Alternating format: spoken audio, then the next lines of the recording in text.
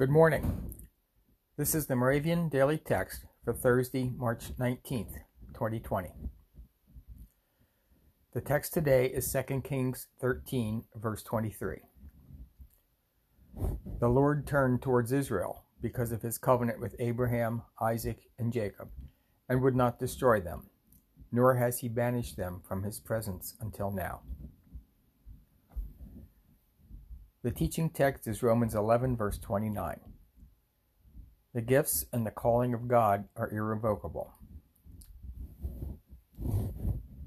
Let us pray. Lord Almighty, you made a covenant to be our God.